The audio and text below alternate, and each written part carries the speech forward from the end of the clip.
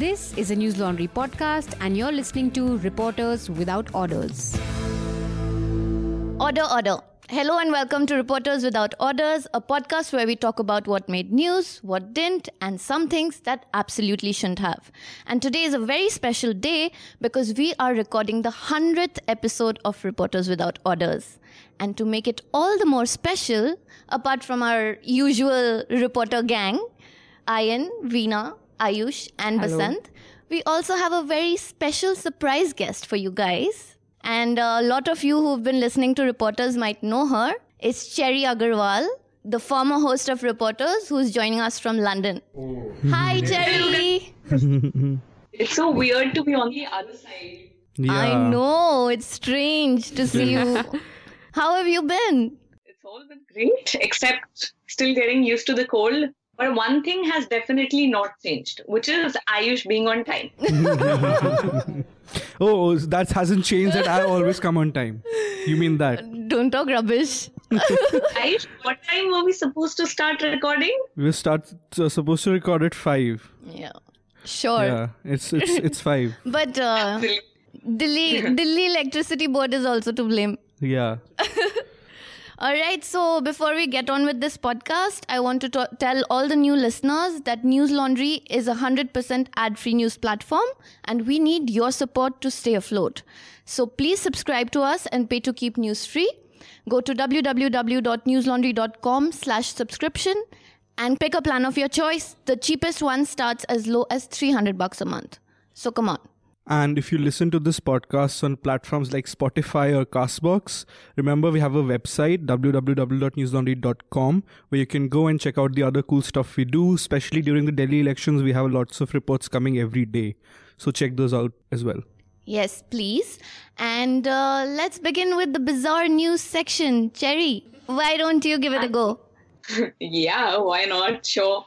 I think one piece of news that I thought was super bizarre is something that Twitter is also blowing up about. It is the flying suspension imposed on Kunal Kamra by Air India, Go Air, SpiceJet, and I'm still waiting for the other airlines to sort of follow the duck trail. But I mean, it's bizarre because first, they are not affected parties.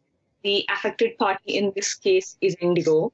And even that is questionable because Kunal Kamra already issued a statement apologizing to everyone on the flight. Right. And it's also weird because look at the swiftness of the action.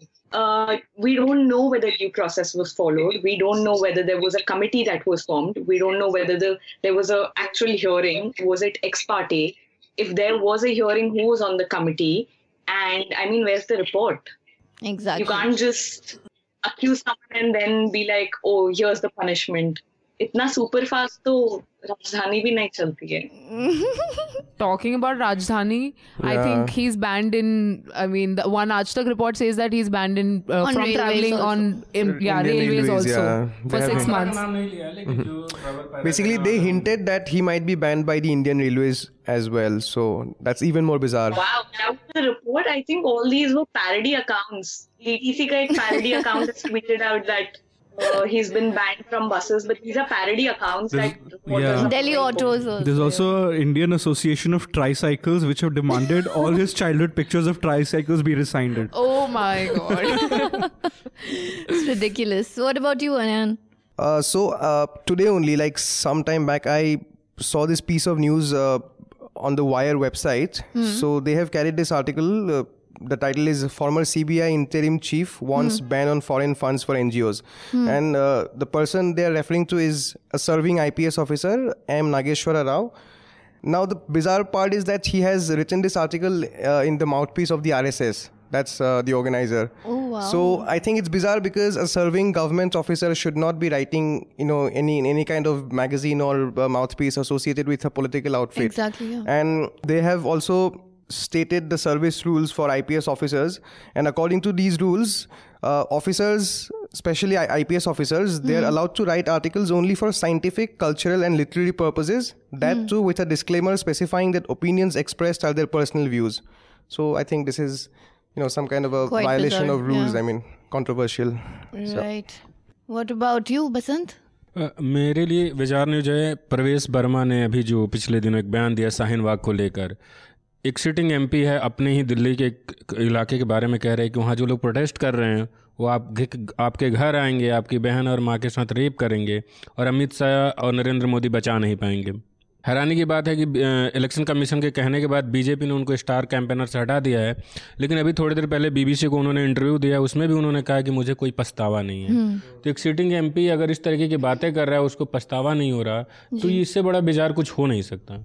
जी, एक और BJP का ही leader था ना, Anurag Thakur, and he's not so it gets progressively worse, because when it started from Kapil Sharma and then it reached Kapil Mishra, I'm sorry, then it reached the member of parliament, and now it's the minister of state in the Ministry of Finance, who went and said ki desh ke gaddaron ko goli maro. I think he has also been removed from the star which only means that he won't be getting the caps that the EC puts on those campaigners, and his finances wouldn't be recorded. At worst, he'll have to pay it out of his own pockets. Which is basically which is fine. Which is fine. I mean, makes no sense, real sense. Yeah, it's nothing. All right, what about you, Veena? So, I mean, we've been covering a lot of protests across the city where people are protesting against CA. But this priest in Hyderabad was worried that what about the gods? So he has actually applied for citizenship for the gods because he thinks that they are also minorities. So which gods? So basically, Ayyappa, the Sabrimala temple, Tirumala temple. तो ये हिंदू देवी देवता है ना? हाँ, तो हिंदू देवी देवता minority में कब से 33 करोड़ हैं? I have no clue. 33 crore हैं. And he has actually been very seriously, sort of advocating for it, and people are going nuts that now what's up, dude? I'll tell you something. Ridiculous. When I was in Ayodhya and the Ayodhya judgment came out, then one of the priests of the Ram Janmabhoomi told us that after it came out, he ran to Ramlala, that is where the idol is, and he whispered in his ear that we had won. So now in that way it makes sense, maybe, because people are taking them seriously as people, and maybe they need citizenship. Yeah.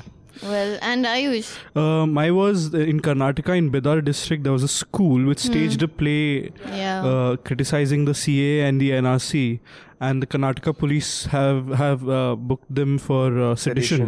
The children. I don't know if the children have been the school management. But the children are being questioned. They were questioned. They have been interrogated. The claim is the ABVP there had protested against it, and the claim is that the children were tutored into saying derogatory words about the Prime Minister. Yeah. So that is bizarre. It's scary. Yeah. Scary, exactly, because The primary instinct is bizarre, and the secondary and the more permanent one is being scared.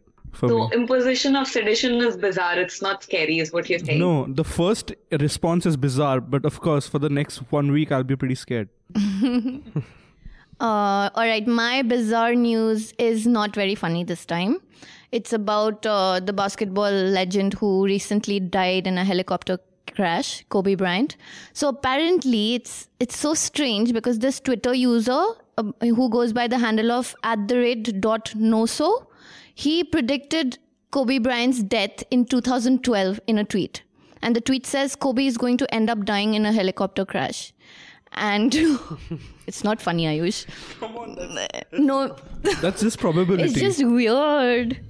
Yeah, but then a lot of people, they were like, oh, this is fake. But then other users checked out his profile, didn't seem like fake. And a lot of people asked him to take it down also, which he refused. So yeah, strange. Yeah. It's extremely. Yeah. Damn. All right. So let's get to Delhi elections, which are supposed to be held on the 8th of February. You guys have been all over Delhi. What's happening, guys? So I have been mostly covering the Aam Aadmi Party, and my last story was about whether the Aam Aadmi Party is going to, be affected by their, mostly silent stance on the ongoing citizenship law protests in the city, because many people have been, accusing them of, total silence on this matter. And in fact, one of their sitting MLAs, Adarsh Shastri, who has now joined the Congress, he also said that the party should have been more vocal on this issue. Right. So that's what I wanted to find out. So I have personally visited, some of these sites where demonstrations are going on, have been going on for a month now. but looks like, the party is still very much on track, and I think they will, retain the seats, because people have also realized that it is not going to be issues like, religion, caste, or all such, binaries and divisive issues. People are mostly going to vote on the performance of the government over the last 5 years and the kinds of promises they have made for the next 5 years. Yeah. So I think the strategy which has been adopted by the Aam Aadmi Party, that they will simply focus on a very positive campaign, only on work, I think that has somehow connected well with the voters. Working. So that's the sense I have got from the ground. So are any of the manifestos out? Not yet. Not yet. Not yet, but Aam Aadmi Party released a set of 10 guarantees, Right. which was like a mini manifesto, which they also said, yeah. Cherry, I wanted to ask you, what do you think of parties releasing manifestos just like a day before the polls begin? Releasing manifesto a day in advance is just sort of avoiding scrutiny and publicity. Yes. If you do want to tell the public that these are the promises that you're making and these are the promises you're going to keep, then you should give them the time, or rather use that as an actual campaign material rather than just a tick box that you fulfill. So, Ayan, since you've been covering the Aam Aadmi Party, I had 2 questions. One is, what's the party's stance, like internally, what's the party's stance on the CAA? Not a lot of them have spoken up. And from what I have heard, the Aam Aadmi Party has contracted IPAC for the political campaigning, right? Yes. So, is this entire campaign now on IPAC, or is it more like a public campaign that is where the AAP came from? The first question regarding their stand on the CA and NRC, the citizenship law protests, basically, the party has treaded very cautiously on this issue, because they know that they cannot compete with the BJP on issues of nationalism, on issues of national importance. So they have tried to focus mostly on local issues which are, about Delhi. And Kejriwal, whenever he has been asked about, the party's stance on the CA and NRC issue, he has given a very, tactful answer that these are unwanted distractions. These are distractions from, more pressing issues related to our economy, our growth and development, and people should be concerned about those issues more. The government should be concerned about those issues more.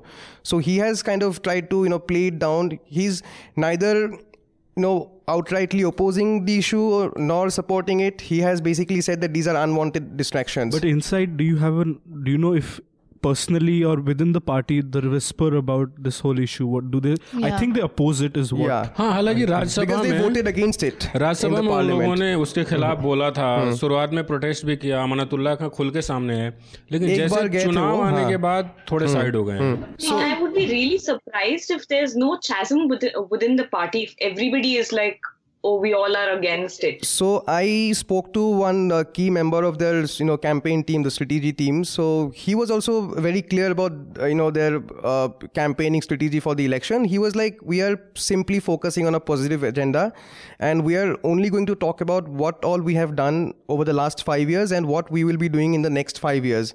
We are not going to, make it an election on issues like the ongoing protests or other issues which the opposition parties might want us to talk about. So we are not going to, just, step into that trap. We will stick to our own policy, our own agenda, and that's how we're going to fight these elections. And as I said some time back, I think this strategy has really connected well, because if you look at their social media campaign also, this time they have come up with a very quirky approach, very funny approach. They have come out with memes, GIFs and videos. So they are not going personal against any leader, like in a very defamatory way. Of course, the BJP did file a defamation suit, but of course it was, politically you can do that. But in general, they have tried to keep it very humorous. So that kind of a strategy has also connected really well with Delhi's young voters. So overall, I think their strategy seems to be working at the moment. And regarding your second question, the role of the IPAC, well, of course, since they have been hired, of course, they have been playing some role, but I personally don't think the IPAC is playing, as decisive a role as it plays in some other states, in some other elections, because Aam Aadmi Party is a party which runs, on the strength of its volunteers. And the strategist I spoke to, he told me that they have, you know, more than 1,000 volunteers. And whenever there is an election, like a month prior to elections, they have volunteers, you know, flying in from places like UAE, UK, US. So they all chip in. So it's kind of a startup culture. I mean, it's like a perennial startup run by volunteers. They also have, you know, limited resources. So overall, it's a team effort. And I think Aam Aadmi Party itself does the work which is generally organizations like the IPAC do. So I think that's why IPAC's role is not as much, you know, not as prominent as it is in other elections. All right, Veena, you have been hovering around the Delhi Congress office, and your recent report said how different it is from the other party offices that are in the same lane, right? Yeah, it's kind of sad because, I mean, the Delhi I knew when I was in Mumbai was Congress's hold. Right. You know, Sheila Dikshit was this prominent leader where, I mean, and there was no other party, you know, even to compete Congress at that time. And now if you just see their party office, it was so dead compared to the BJP and the Aam Aadmi party offices, which was like, you know, buzzing with activity. Yeah, volunteers, you know, their press conference. Even their press conference, it was just like, you know, 50 people and they will just scream even then. I mean, even if they whisper, we can actually listen to them because there are like less people. But yeah, I mean, it's a sad state so for what is Congress. their strategy this time? Or do they even have a strategy? I mean, the strategy is, again, tells that why they are like in this position right now, because they are going to bank on Sheila Dikshit's work again. So they'll be like, even their campaign song was Congress Wali Delhi. Wapis like, matlab, you know, we'll bring back the Congress Wali Delhi. So, but they're not realizing 2015, they got outrightly rejected for it, right? I mean, in 2013 only, actually. Yeah, 2013 only. 2015 it became again, Zero. I mean, you know, let's reassert the fact. So they are like, nay, but, you know, we need to remind the people that Sheila Dikshit has done so much work, but they don't have any promises to make. Right. So again, it's a very abysmal state. And Ayush, you recently attended a rally by Amit Shah. What was that like? You called him the Hindu Samrat. I didn't call him the Hindu Samrat. The man who introduced him to the stage and all the posters there called him Hindu Samrat. I would never call anyone a Hindu Samrat. तो योगी जी के बाद ये हो गए? No, Hindu actually, Samrat. The original Hindu Samrat was Bal Thackeray. अच्छा. yes. Yeah. Yes, man, that Hindu was Hridaya Samrat. अच्छा. So anyway, Hindu Hridaya but Samrat, the whole crowd, from women to children to men to volunteers, even Manoj Tiwari was there for Amit Shah. And he was the planet, and everyone was taking revolutions around him. Where was this rally? This was in Babarpur in North East Delhi. Gandhinagar and Silampur, nearby areas. These are all BJP strongholds. Right. The BJP has been winning these seats since 93. Yes. एक बार बीच में कभी कांग्रेस जीता होगा ज़्यादा से ज़्यादा, but they are all BJP strongholds. And so he went there and he came, I think, an hour late. So the MLA udhar, he was doing a lot of poetry, he was doing a lot of shairi, and everyone was having the time of their lives. They were laughing, clapping, wah wah, this, that. So then he comes, then Manoj Tiwari gives an, almost amazingly boring speech. I was not expecting that. Yeah. It was. Didn't he sing any songs? He didn't sing any song, but Damn it. I mean, see, I can't even remember what he said. It was so boring. And then I remember just 15 minutes of that, and then Amit Shah came, and then he was introduced as Hindu Samrat, rousing speech, rousing reception, Modi, Jai Shri Ram, so all that, yeah. Wow. So Ayush, at these protests, do you also turn into this BJP karyakarta and you're like... I've seen enough BJP karyakartas in my life to be not like one of them, to be honest. And Basant, आप कहाँ थे पिछले हफ्ते? कहाँ गए? मैं अभी कांग्रेस ही cover कर रहा था, और पिछले सप्ताह जो मेरी रिपोर्ट आई वो थी दल बदलुओं पे, कि कैसे इसमें आम आदमी पार्टी टॉप पे रही है. आम आदमी पार्टी ने 11 लोगों को, उन लोगों को टिकट दिया जो 2-4 दिन पहले, 1 महीने पहले पार्टी में आए थे.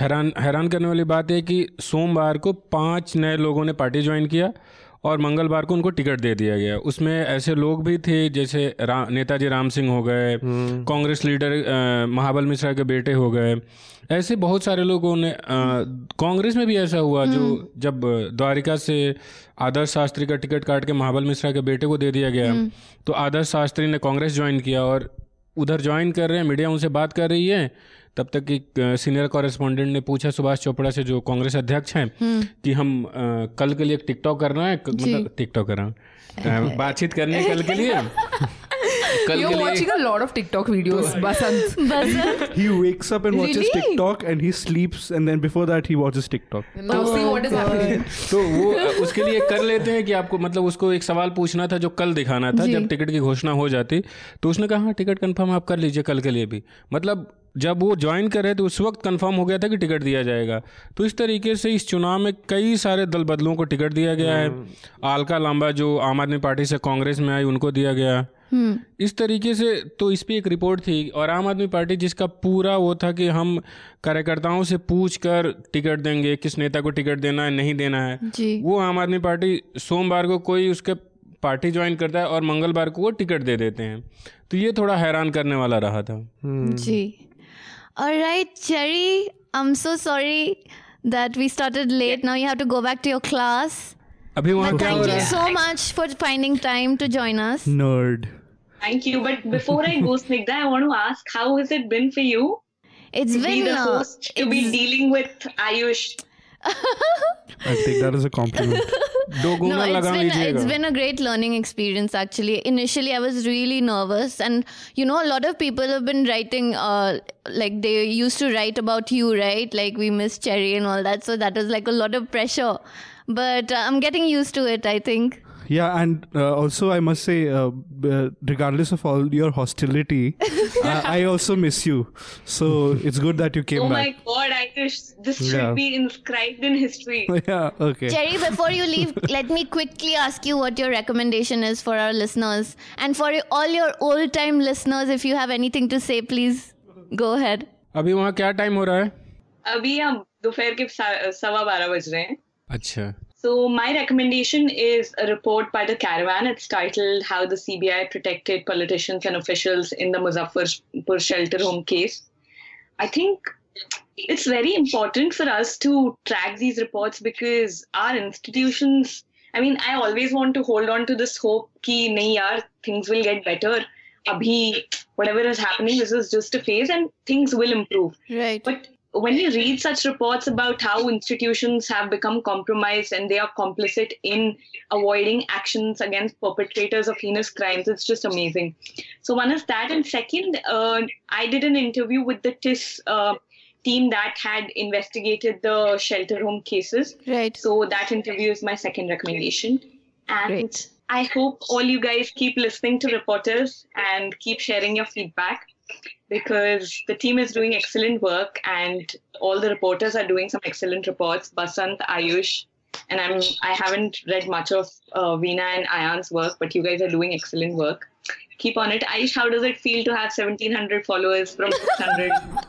Well, is it still more than yours? No. Oh, then it doesn't feel too good. The day I cross yours, it'll feel really good. Okay, it was nice talking to you guys. Yes, it was lovely. Thank you so much, Cherry. Thanks for joining us. Bye. 100 episodes. Yes. Bye. Bye. Moving on, we have a very special segment for this special episode of Reporters. We're going to ask all our reporters about their favorite ground reports from last year. So let's begin with Ayush. My favorite ground report was the first report I filed from Kashmir. And why? It was a week after the 370 was suspended, and there was an information blockade, and I had been asked on the afternoon of, I think, 7th to fly to Kashmir on the 8th. Yeah, I remember. And it was a very, happened very quickly, and I was there, I reached there on 8th, and I think I filed this on 12th.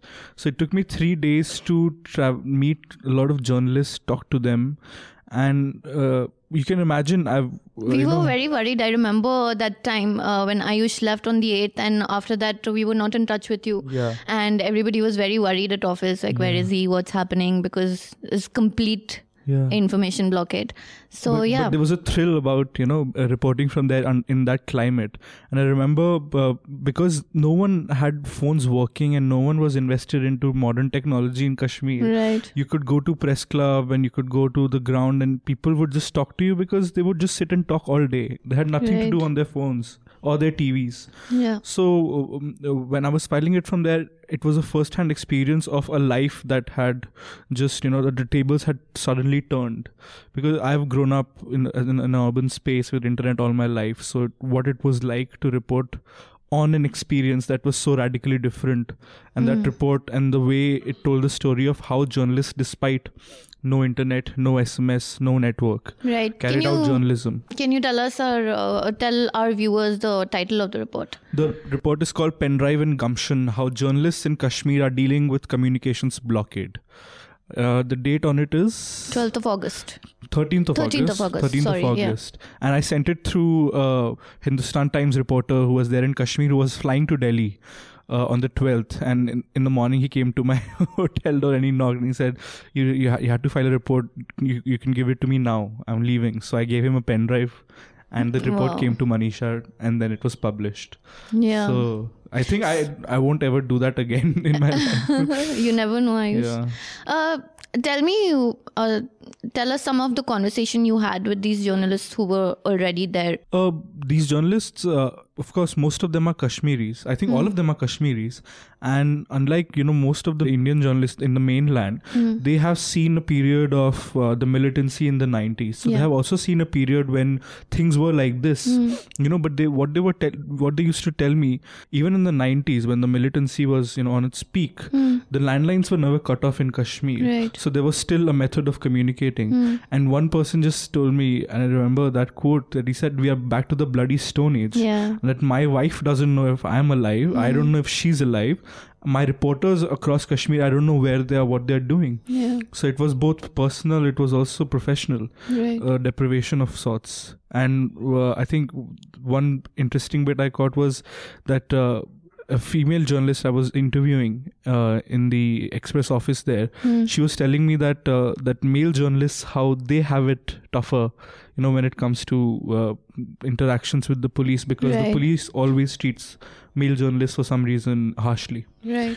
And the contrast she saw between how she was treated and how Indian channels who went there, who would click selfies on the bridge in front of the security posts, while she would have to wait on her scooty in a long line to get the access, same kind of access. So you saw inequality and actually imposed inequality in front of your eyes. So that was, I think, the most interesting conversation I had. And just my last question, what was your personal takeaway from the whole experience? My personal takeaway of reporting in such situations was to always see, a lot of people might think that journalism is about entering a zone of danger and being there and getting the stories out. Right. But when you actually, this was my first experience where I realized that as a journalist, the first thing you have to make sure is that you're never in the way of danger. That you have to be away from it, because you're telling a story and the story should go out. And for that to happen, you need to be safe. Exactly. Yeah. All right, moving on to Veena. Why don't you tell us about your favorite ground report? My favorite ground report was the day when I got detained. Yes, and we all remember. The report is titled First Person. I was detained and given a joyride by Delhi police. So maybe it was bit young and stupid of me. I don't know what it was, but then I just got detained because again, this was when the protests against citizenship bill were going on, right? Yeah, there was there were a lot of protests happening on the very same day, December 19. I remember there was a protest from Red Fort. There was a protest at Jantar Mantar. There were like several protests organized. So how did you were at Red Fort, right? Yeah. So how did you manage to get detained? Tell us that. I mean, it was not very tough to get detained that day because all you had to do was just stand, even with a banner, without a banner, even if you're shouting a slogan, not shouting a slogan, it doesn't matter. Did you tell them that you're a journalist? So they sort of, I look a lot young, like a student. Yes, you do. Yeah, and so yeah, they sort of asked, they were confused, but then they were like, no, you get inside the bus. Then I was also curious I mean, where are they taking these people to? So even I didn't object or like show my... You're like, chalo. Then I was also like, okay, fine, let's see where they are taking me. Then they put me inside this jeep, a small van with another woman. So I thought that all the women would be taken separately? Separately. Then I realized that there is a separate van and Umar Khalid has been put inside that van. Then I sort of started creating a ruckus saying that we've been like waiting here for so long. I mean, why don't you take us, wherever you are taking us? Anyway, you're not taking our permission. Why don't you just do that then? Some theatrics always come to the rescue. Yeah, so then they were like, okay, fine. At least they're not asking us to leave. I mean, I was not strangely asking like leave me or something. Right. Like, put me in that bus. So yeah, they did it, and I went. It was 1.5 2 hour journey, and it was a very good bus. It was a proper sleeper bus with good facilities, and it was not lovely. Much better than the DT. That's why you called it a That's why she's called it a joyride. It was a joyride. Did you manage to speak to Umar Khalid? Yes, I managed to speak to Umar Khalid, who was quite agitated by the fact that he couldn't protest, and was angry about the whole situation, but then quite determined that he will continue protesting and raising his voice. So, tell me, Veena, what was your biggest learning from the whole experience as a reporter? Because I think this is your first experience. But the very... So I realized that while everyone was covering the protest, no one was thinking that what is happening to the people who are detained or like what exactly they're being taken to. Right. So this was a very like natural curiosity and also editorial decision from like Raman sir sort of instructed and saying like if you can think, I mean, if you are getting detained, don't sort of protest against, which made sense. But you realize that the moment you are on the other side, you get a very different version of the story. Right. So these people were like in smaller chunks, but they still were trying to, sloganeer against. Right. Even the police were not as demonic as they were treating they were not as harsh. Yeah, they were demonic. I would say the kind of things they've been doing, like just before, like December 19th, December 15th was the time they attacked Jamia, and they had like quite a reputation of anything could happen. Right. But then they were offering food and chai to these people because they were like, I mean, we were not the people who entered Jamia, was their comments. But so curiosity doesn't always kill the cat. Yes, that was your takeaway. Yes, surely. Ian, coming to you, what about okay, so you? What is your favorite ground report? So this one came out in the last week of December, and this was you had been sent to Assam. Yeah, I was in Assam. I filed this story from Dibrugarh in the eastern part of Assam, and this was about the ongoing citizenship law protests, which are still underway, very much there. So I reported from Chabua, and Chabua basically had become the epicenter of violence because protests had broken out everywhere, but violence was limited. On the first day, I think on the 11th of December, when the bill had been passed in the Rajya Sabha, violence broke out in Guwahati, and then the next day, violence broke out in Chabua.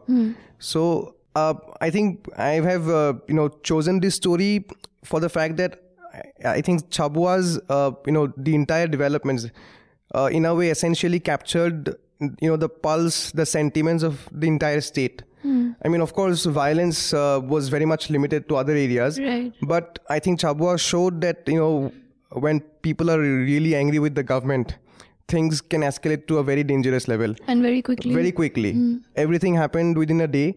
The local MLA's house was burned down. Only the police station was it was saved. Right. So all other government offices were demolished or burned down. So it was a very bad situation. So I think that's why, I mean, in a way it became sort of the microcosm of the entire protests and demonstrations in Assam. So Ayan's report is titled Citizenship Law Protests Devastated by Mob Violence. This eastern Assam town is struggling to get back on track. Yes. Now, I remember all the pictures also in your report. It looks like a ghost town. Like all the government buildings were destroyed by people. And on a slightly lighter note, I think I have chosen this story also because I enjoyed writing it, because I mean, there were so many pictures to be taken, and it was visually so, I mean, there was so much content in the story. Right. So that's why I think I enjoyed writing the story also. But in a way, what happened was really scary, because if it can happen to a major, it's not that the things happen to a isolated village. It's a proper town. And also, if you have read the story, you will find out that this town is situated some 15 kilometers from the ancestral village of the chief minister. Yeah, you mentioned that in the report. So it's properly connected, I mean, from all the ends.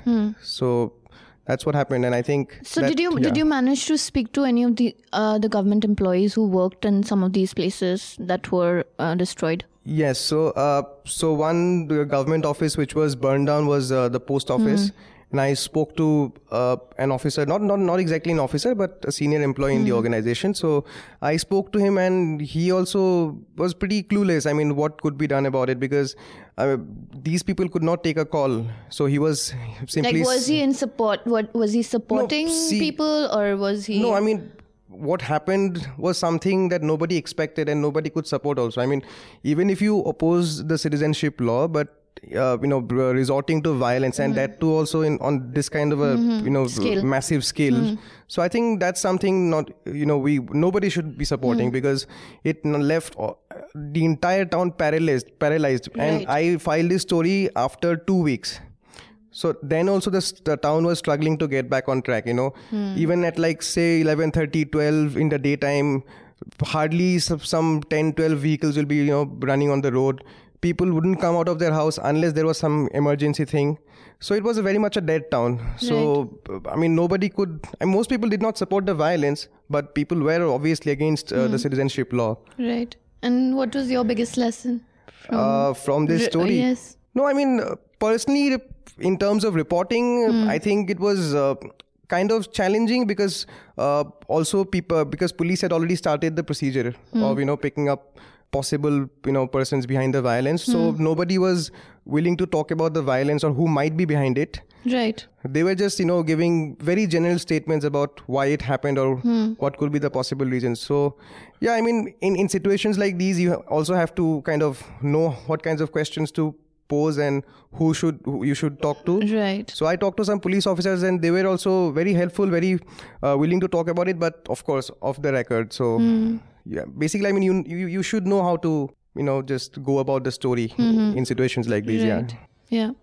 And Basant, आप बताइए आपका favourite ground report कौन सा है? एक ही बताना है, लेकिन मेरी जो पहली मैंने यहाँ से एक रिपोर्ट किया था कुरुक्षेत्र से जी, जिसमें मैंने 40 परिवार जो बधवा मजदूर थे उनको छुड़ाया गया था जी, वो मेरी फेवरेट रिपोर्ट है। लेकिन उससे भी एक ज़्यादा इम्पोर्टेंट स्टोरी थी जो मैंने और आयुष दोनों ने किया था जी। वो है बिजनौर से हम लोगों ने किया था।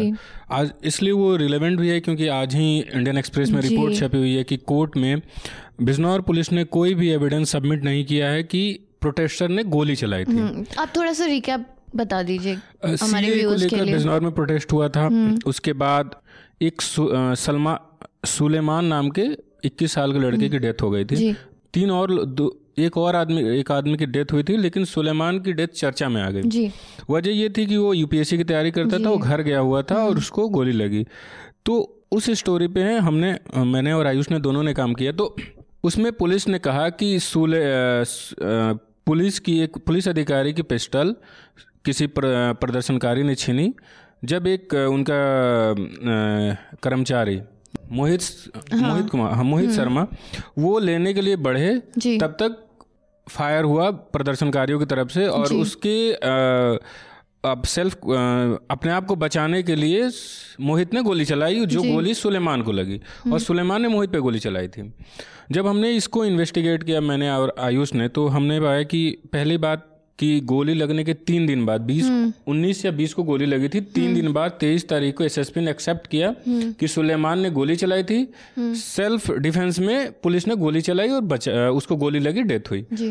जब हम लोग वहाँ थे तो एडीजे आए थे बरेली के, उन्होंने बयान दिया कि सुलेमान ने तो गोली सीधे एसपी को मारी थी, लेकिन मोहित बीच में आके बचा ले गया। दूसरा बयान आया, तीसरा बयान, जब हम लोग स्टोरी पे इन्वेस्टिगेट कर रहे थे और हम बिजनौर से मेरठ अस्पताल आ चुके थे मिलने के लिए मोहित से, जिन्होंने गोली चलाई थी, कांस्टेबल। तो हमें दैनिक जागरण में उनका इंटरव्यू मिला, वो भी 23 तारीख का था, जिस दिन उन्होंने एसएसपी ने बयान दिया था सेल्फ डिफेंस वाला।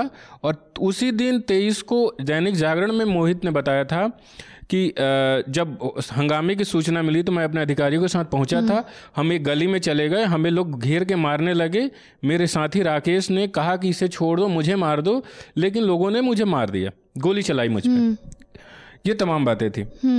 उसने उस पूरे इंटरव्यू में कहीं नहीं कहा कि मैंने सेल्फ डिफेंस में मारा, मैंने एसएसपी साहब को बचाने के लिए मारा, सुलेमान ने मुझ पे गोली चलाई थी या सुलेमान को मैंने मारा। उस सुलेमान का पूरे इंटरव्यू में जिक्र नहीं है 23 तारीख में। अब तो जब तीन कहानी तीनों सीनियर अधिकारी बता रही है, कांस्टेबल बता रहा है, एक एसएसपी बता रहे हैं, एक एडीजे बता रहे हैं, तो तीनों तो सच नहीं हो सकती जी। तो इसी पे हमने पूरा इन्वेस्टिगेट किया कि कैसे क्या क्या कहानी बनाई गई थी। बिजनौर पुलिस किस तरीके से फिल्मी कहानी बना के एक इनकाउंटर ही कहा जा सकता है जब एविडेंस पेश नहीं हुआ, हालांकि नतीजा ना बाकी है, तो किस तरीके से पूरे मामले को फिल्मी बना रही थी और सुलेमान को गोली क्यों लगी, इसको लेकर 3 अलग अलग बयान दे रहे थे। तो हमने इसको लेकर एक इन्वेस्टिगेशन किया था। What was the process like for example, when was the point when you started doubting the police's version? We were doubting the police's version from the very beginning. And why is that? Because the fact that with the very first story we did, we found out that the Bijnor police was outrightly lying, and not just lying but fabricating a communal angle to a protest when it wasn't there. That was the thing we found on the very first day in Bijnor.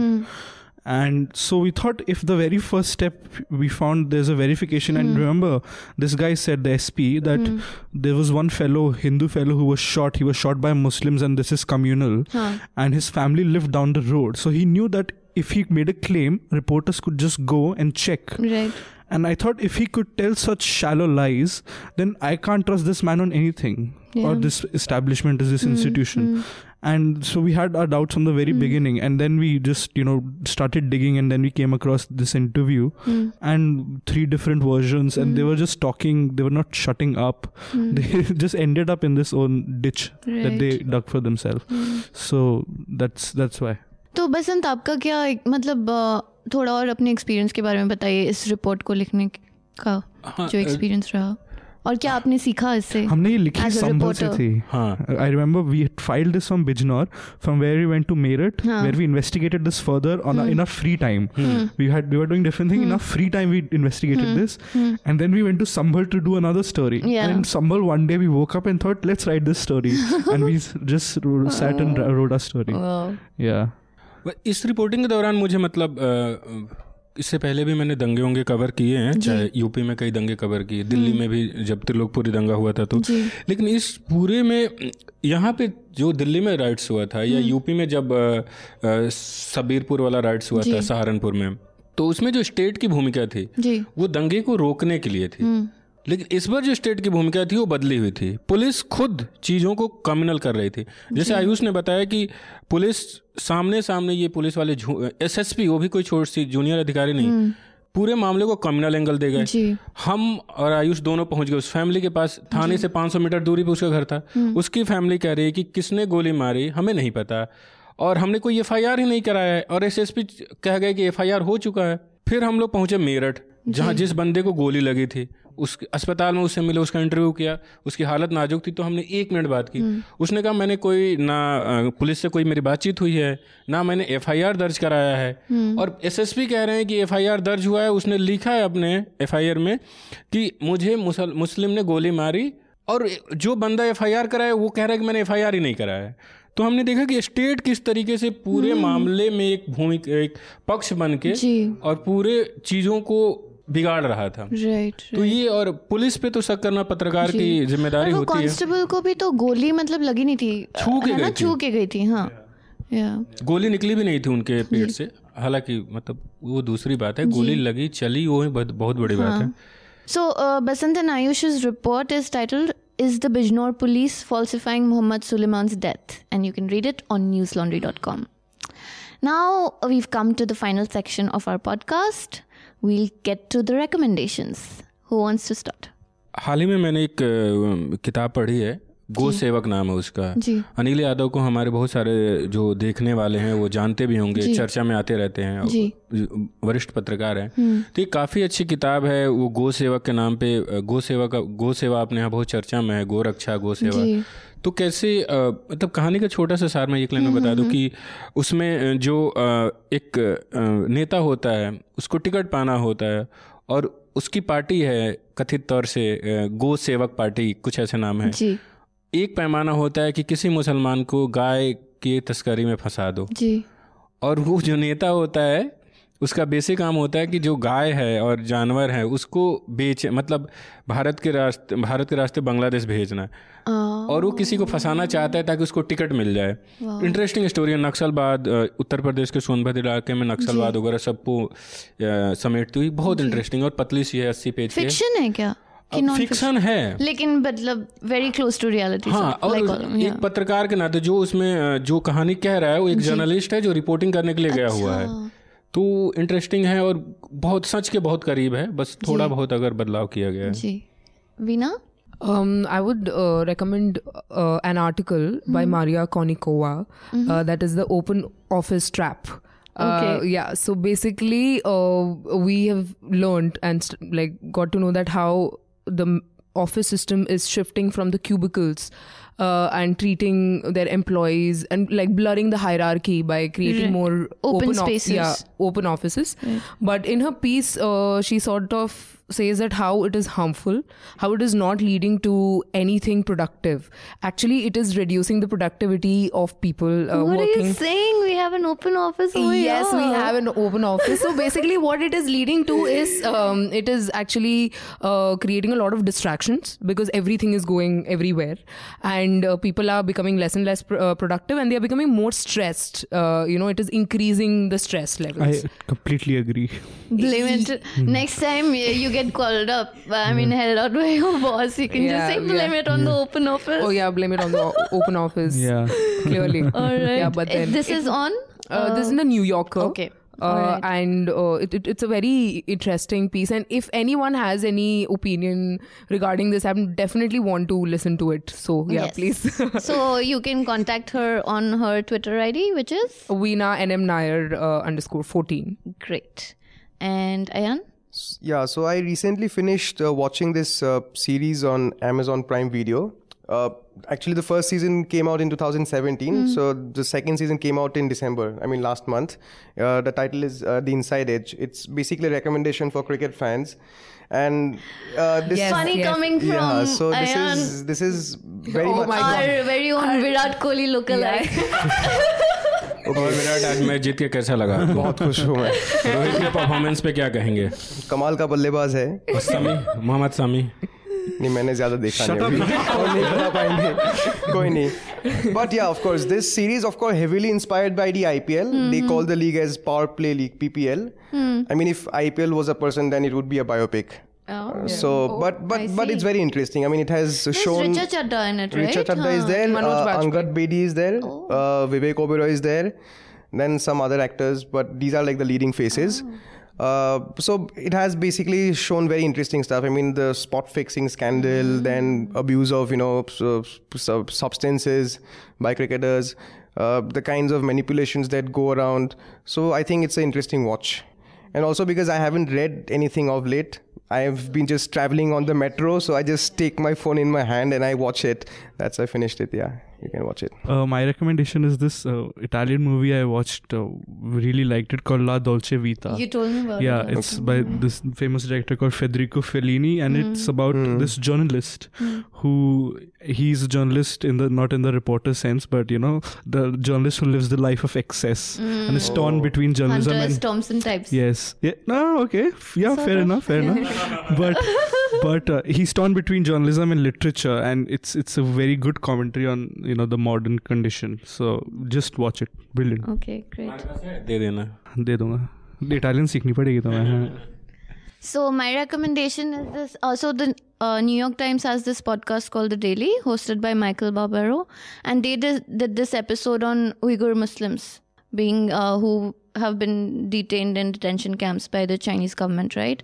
So basically, Barbero talks to this American citizen who is also an Uyghur Muslim, if I'm not wrong. And he talks about his, so he's basically trying to save his relative who was put in a detention camp.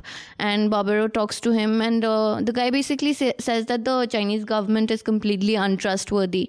And if you listen to the podcast, it gives you a lot of insight into how Chinese government and their propaganda machinery functions. So it's quite interesting. And all right, before we end, listeners, if you liked what you heard, please rate our podcast on iTunes or whatever platform you tuned into. We also have a bunch of other podcasts like Hafta and Awful and Awesome. Better the rating, more the reach, and that means more subscribers. And that in turn means better content. जो लोग ये podcast सुन रहे हैं वो news laundry को subscribe करें, क्योंकि अगर आप हमारी मदद करेंगे तो हम बेहतर जर्नलिज्म कर पाएंगे. आप अगर मदद करेंगे तभी हम ज़्यादा से ज़्यादा ग्राउंड पर जाएंगे और ग्राउंड की सच्चाई आप तक पहुंचा पाएंगे. तो न्यूज़ लॉन्ड्री को सब्सक्राइब करें. Also, we are very eager to hear your feedback, and we've been getting some of it, and we take it very seriously. So please continue writing to us at contact@newslaundry.com with Reporters Without Orders in the subject line. And with that, this podcast is adjourned. All the News Laundry podcasts are available on Stitcher, iTunes, and any other podcast platform. Please subscribe to News Laundry. Help us keep news independent. To catch all our podcasts on news, pop culture, current affairs, and sport, visit newslaundry.com. Follow us on Facebook, Twitter, and Instagram, and subscribe to our YouTube channel.